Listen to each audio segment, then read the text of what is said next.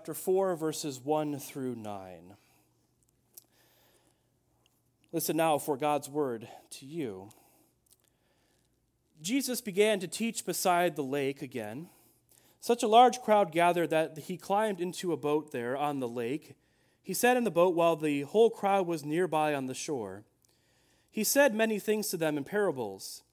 While teaching them, he said, "Listen to this. A farmer went out to scatter seed.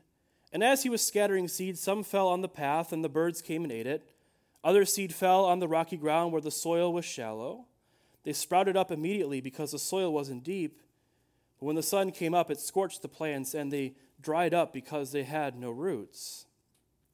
Other seed fell among thorny places. The thorny plants grew and choked the seeds, and they produced nothing. Other seed fell into good soil and bore good fruit. Upon growing and increasing, the seed produced in one case a yield of 30 to 1, in another case a yield of 60 to 1, and in another case a yield of 100 to 1. He said, "Whoever has ears to listen should pay attention." This is the word of God for you, the people of God. Thanks be to God.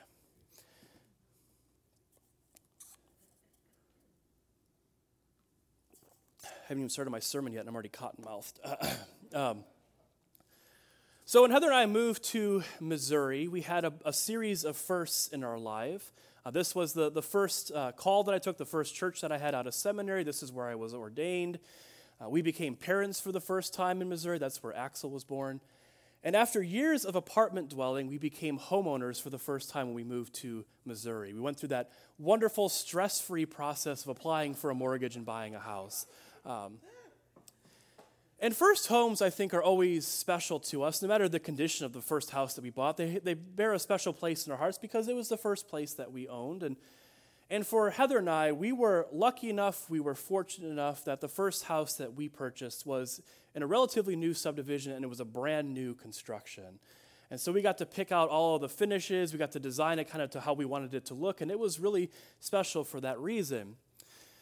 But of course, with all new constructions, there comes a brand new yard, brand new lawn. And let me say this as nicely as I can. They do it as cost efficiently as possible.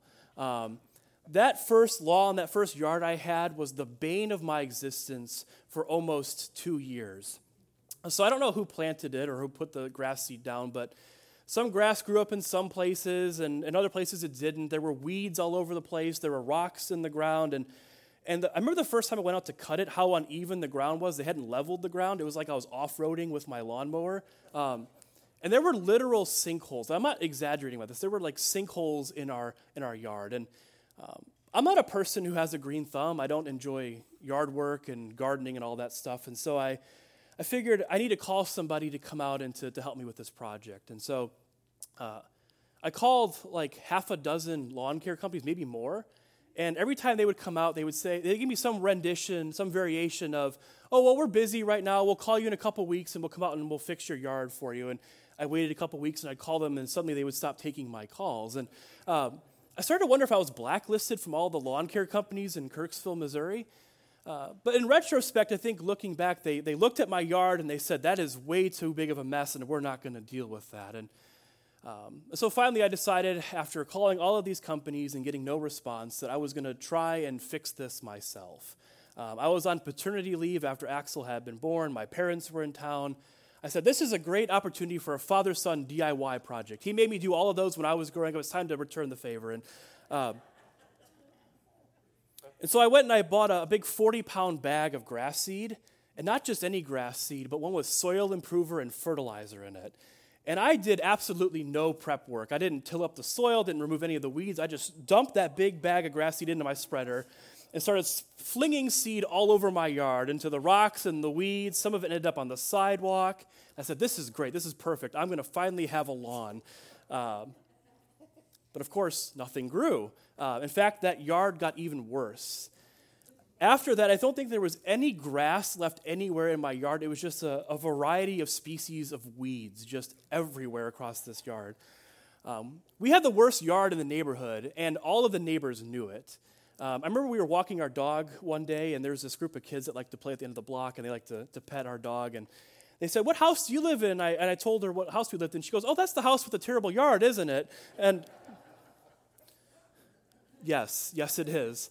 And so finally, after all of this, I decided I'm going to give it one more shot. I'm going to try and call somebody who can come out here and do this. And finally, I got a hold of the right company, the right people to come out. And they came out. They cut all the weeds all the way down, sprayed weed killer everywhere so everything that was there died. And they brought out their big farm equipment and tilled up the soil so that way they could plant everything right. And you know what? Grass actually grew this time because there were people who knew what they were doing. And it all helped me when I sold that house. So I feel a lot like the farmer that Jesus describes in this parable this morning. This farmer who does no prep work, but seemingly decides one day to grab a bag of seed and to start flinging it wildly everywhere he goes. I don't know how much grass seed or how much seed costs in those days, but I know how much it cost me.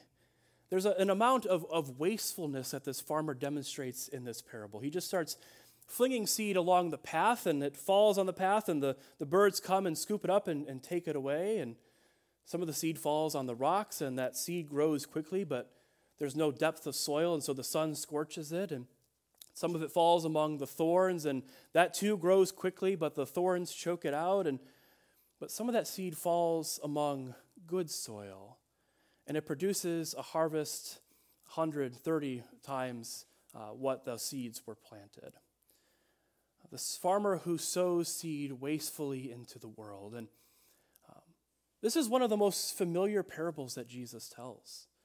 When we think about the stories that Jesus told us, this is one that quickly comes to mind, the parable of the sower. Pastor Gretchen said parable of the sower. I bet a lot of you knew what she was talking about.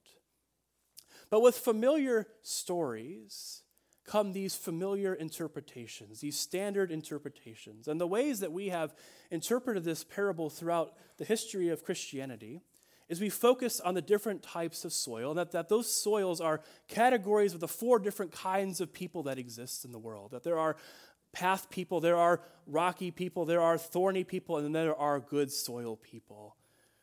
And what we in the church have done is we have easily identified ourselves as the good soil people, that we're the ones who have received the word of God and it's grown into a bountiful harvest within us.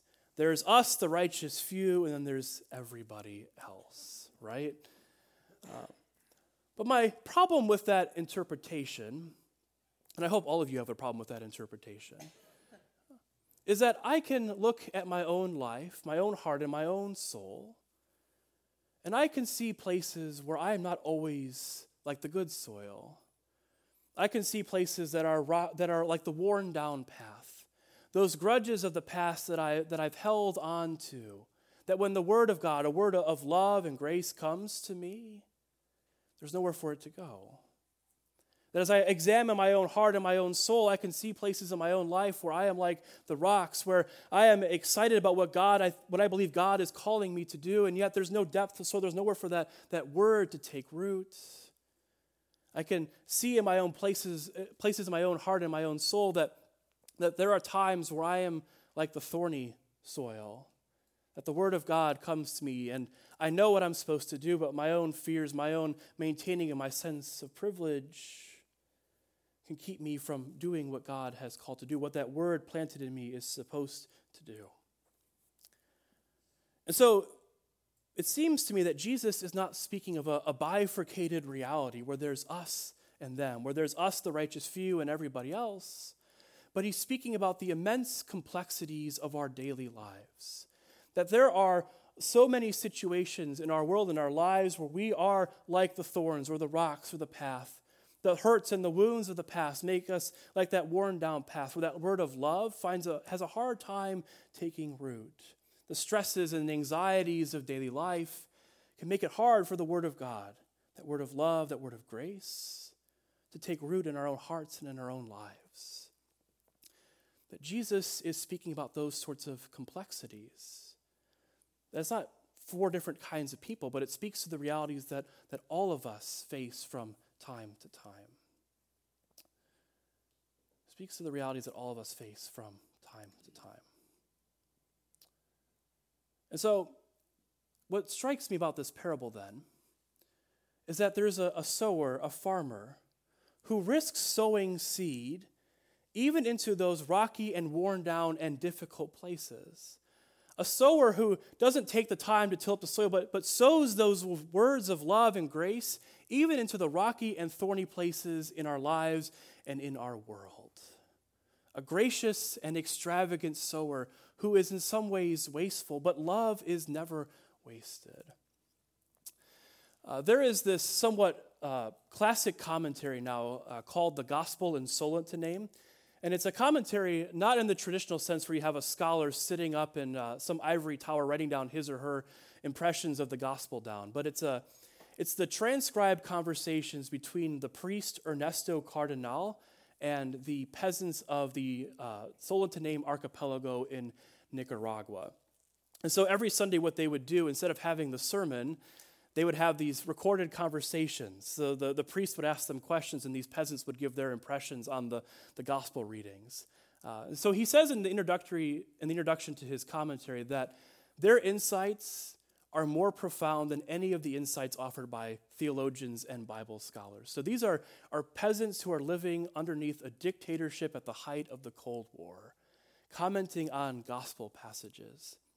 It's almost hard for us to imagine a group that's closer to the sort of people who would have heard Jesus' parables. And so along with these transcribed conversations, you also have this original artwork that they created. And this is the artwork for the parable of the sower. Sandy, if you want to bring that up for me. I hope the technology is working. So this is the artwork that they created for the parable of the sower. And I was first made aware of this painting by a man named Brian Blunt. He's the president of Union Presbyterian Seminary in Virginia. And he wrote about this in one of his books. And he says there's three things that he notices about this painting. The first is that the sower is sowing seed into a world that is already filled with all sorts of different kinds of vegetation. There is already a lot of stuff in this world. He's not sowing into a barren field even. You can see that there are things growing in that field where he's sowing seed. He also says that everything in this world is neatly ordered and everything is in its place. And so then third, he says that this sower is sort of unnecessary in this artist's imagination, that he's not so much a farmer or a sower as he is an invader, a covert agent sowing seeds into a garden that is already there. And this, Jesus says, is what the kingdom of God is like. It's like a sower who sows seed even among the rocks and the thorns and the weedy places in our lives. A sower who risks it all, a sower who sows seed into those places, because perhaps it might be that seed will find a crack in the sidewalk along the path, and its roots will take hold, and those roots will start to turn up those hard places in our lives. Perhaps it might be that the seed of love and grace that is sown in places of thorns and rocks, perhaps it might be that they will indeed take hold, and that word will come to us. That word will grow, that word of love, that word of grace, that word of compassion will grow within us. What is the kingdom of God like? The kingdom of God is like God sowing those seeds of love and grace in places in my own life and in our own lives, perhaps where shame has created a beaten down path, a place where someone has told us that we are something other than loved and the beloved children of God, and that seed is sown along that pathway. What is the kingdom of God like? It is seed that is sown among the rocks and the thorns of our daily anxieties and stress and pressure, the ways that we are not always ready to receive that word. It is that word coming to us and us hearing it and receiving it and it growing despite the odds, despite the obstacles that are there. What is the kingdom of God like? It's like all of us becoming little covert agents who sow seeds of love and grace and justice into a world where there already is a status quo, where everything is already planted where it's supposed to be. What is the kingdom of God like? It's like all of us sowing seeds of justice, a church who takes time out of its life to write to legislators about cash bail or about the climate crisis, to work for a better world, to work for the world as it could and should be. It's about us as we sow those seeds, as we are those little covert agents. It's about a new sort of garden bursting forth. What is the kingdom of God like? It's like a word of love and grace that comes to us even in those rocky and thorny and worn down places in our own hearts and in our own lives. What is the kingdom of God like? It's like all of us becoming little covert agents of love and grace and justice in this world. What is the kingdom of God like? It's like a new garden bursting forth with what's already there. The world as it could and should be. Thanks be to God. Amen.